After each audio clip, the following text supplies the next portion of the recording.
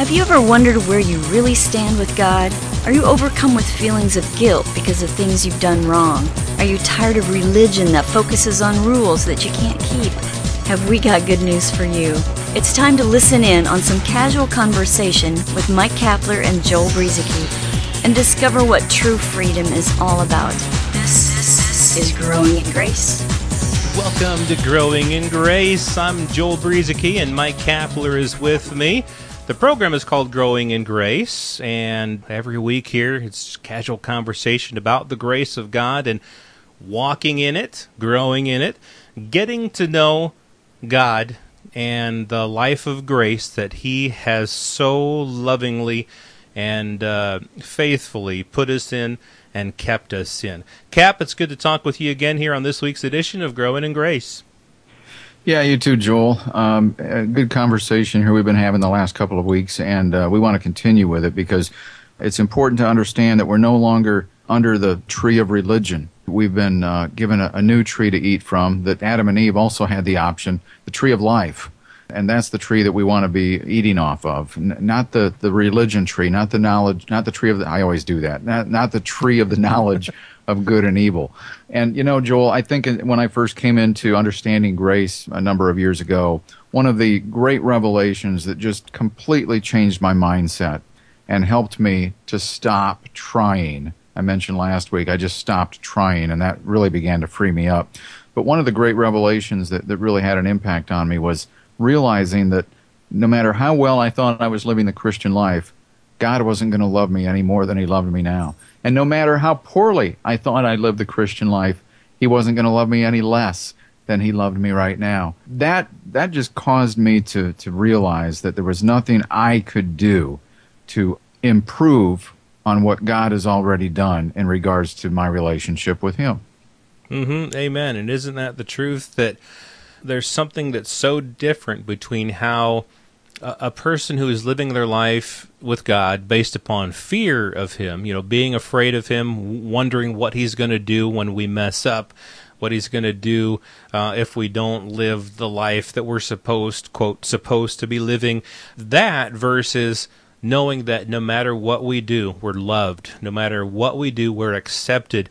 That is motivation in and of itself to want to continue on doing good. I would say that even a person who doesn't know God, if they have people in their lives who are loving them and who are, you know, supporting them and accepting them no matter what they go through, no matter what their behavior, no matter what they have ever done, those types of people are more likely to be motivated to love other people back and to do what's good. Add to that the fact that our life has been exchanged for the very life of Christ. As believers here, we've been made part of this great exchange. Our sin has been traded for God's very own righteousness. Our old life in Adam has been traded and exchanged for His very life. So as we walk in the truth of this brand new identity that we have, and the truth that God loves us no matter what, as you say, Cap, we can't make Him love us more, we can't make Him love us less, no matter what we do. Putting all that together, we've got ourselves a pretty good life there, not only in this life, but in the life to come. When you stop and take a look at the religious world, a lot of church circles, so much of it, again, is based on what we're trying to do, what we're trying to get rid of in our lives that would hold us back, and what we should be trying to do to make us better. You know, whether you're going to a prayer meeting, a Bible study, maybe you're listening to a church sermon, or anything like that, generally, that's the foundation from which everything is based. Again, it's coming from the wrong tree, the tree of the knowledge of good and evil. And it's not supposed to be that way. We should just be able to rest and relax in what Christ has done for us already. It's a completed work. But yeah, I mean, for years, Joel, I struggled with trying to live the Christian life and trying to do what is right. And then when I began to realize that I couldn't even produce the fruit that was necessary for me to get to where I thought I wanted to go in my Christian life, I can't do anything apart from Christ. You know, it's one of those things where I can bear the fruit because I'm connected to the vine, but I'm just a branch. And I wish there were some things I could take back. I can remember in my younger days, before I came into an understanding of what the gospel really is and what grace is, I can remember sometimes having a smart aleck answer for somebody who, let's say I was at work, for example, and somebody would be cussing. It might not even be somebody I worked with directly. It might have just been somebody who came in and then left, a delivery person or something like that. And they'd say some smart aleck thing, or they'd tell a dirty joke, and I would give them some sort of religious comment to try and spark some sort of conviction, or to somehow communicate to them that I was above that. Sort of a self-righteous attitude, although I'm not sure I viewed it that way at the time. I wish I could go back and do some of that over again, Joel. Oh, I hear you. Because, it's not about any of that stuff. It's just not. Now, I don't go around doing a lot of what you might consider to be bad things, but I'm just free. And one thing we got to keep in mind here is that you and I are never going to be able to live in a way that is perfect enough to please God. God is pleased with us because we are His, and we are His because of Christ and His work, not ours. That's the beauty of this thing. We are just His. We're His child. With my kids, the reason I'm proud of them through thick and thin is because they're mine, not for any other reason. Yeah, sure, I'm pleased when they succeed, but you know what? When they don't necessarily succeed, or they fall, or they have problems, I still love them the same. Why? Because they're mine. They're my child. And so that's the way it is with God and us. The beauty of our relationship with God is, though, that He already paved the way for us to be successful, and our success doesn't hinge upon our performance. And that's the beauty of it, Joel. It's our success is based upon what has already been accomplished through Jesus Christ. Mm-hmm. And us resting and relaxing in that, as you said. Hey, I got a story about one thing I'd like to take back.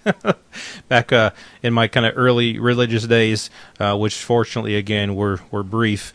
One time they had a secret Santa thing at the place that I worked at, and I just refused to be a part of that thing, because Christmas is not about Santa, but the whole thing was, let's give gifts to each other. That's really the basis of what it was about. But to me, it was, I got to make a stand, and I got to show them that Christmas isn't about Santa.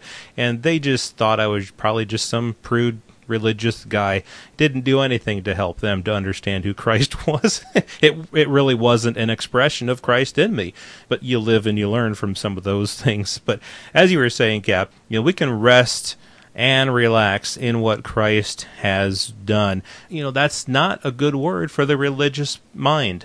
That doesn't help a religious person. A religious person doesn't see how that can produce anything. What? Rest and relaxation in Christ? But that's really what He calls us to do, to abide in Him, as you say. We're the branches, and the life is in the vine. The Father Himself is the vine dresser. He's the one that takes care of everything. Jesus is the vine, and we are the branches.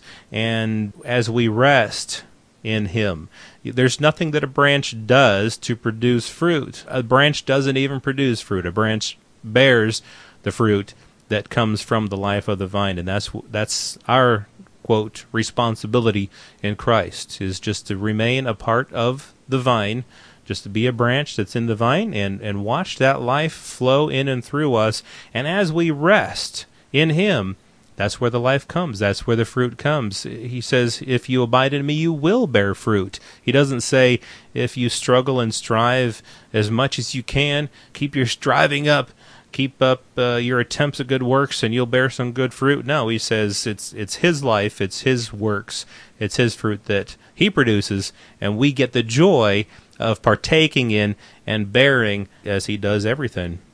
Well, you mentioned the phrase exchanged life, and that's exactly what took place. One preacher we used to know would say that this is not a gospel of change, it's a gospel of exchange. Early on in my grace walk, I didn't know what that meant. And maybe we can talk more about what the exchange life means in a short while on another program.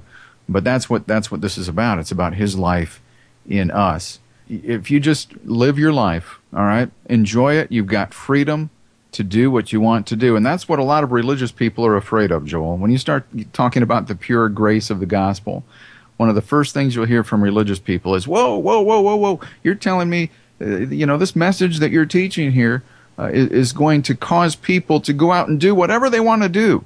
And I've got one word for you on that. Bingo! Exactly.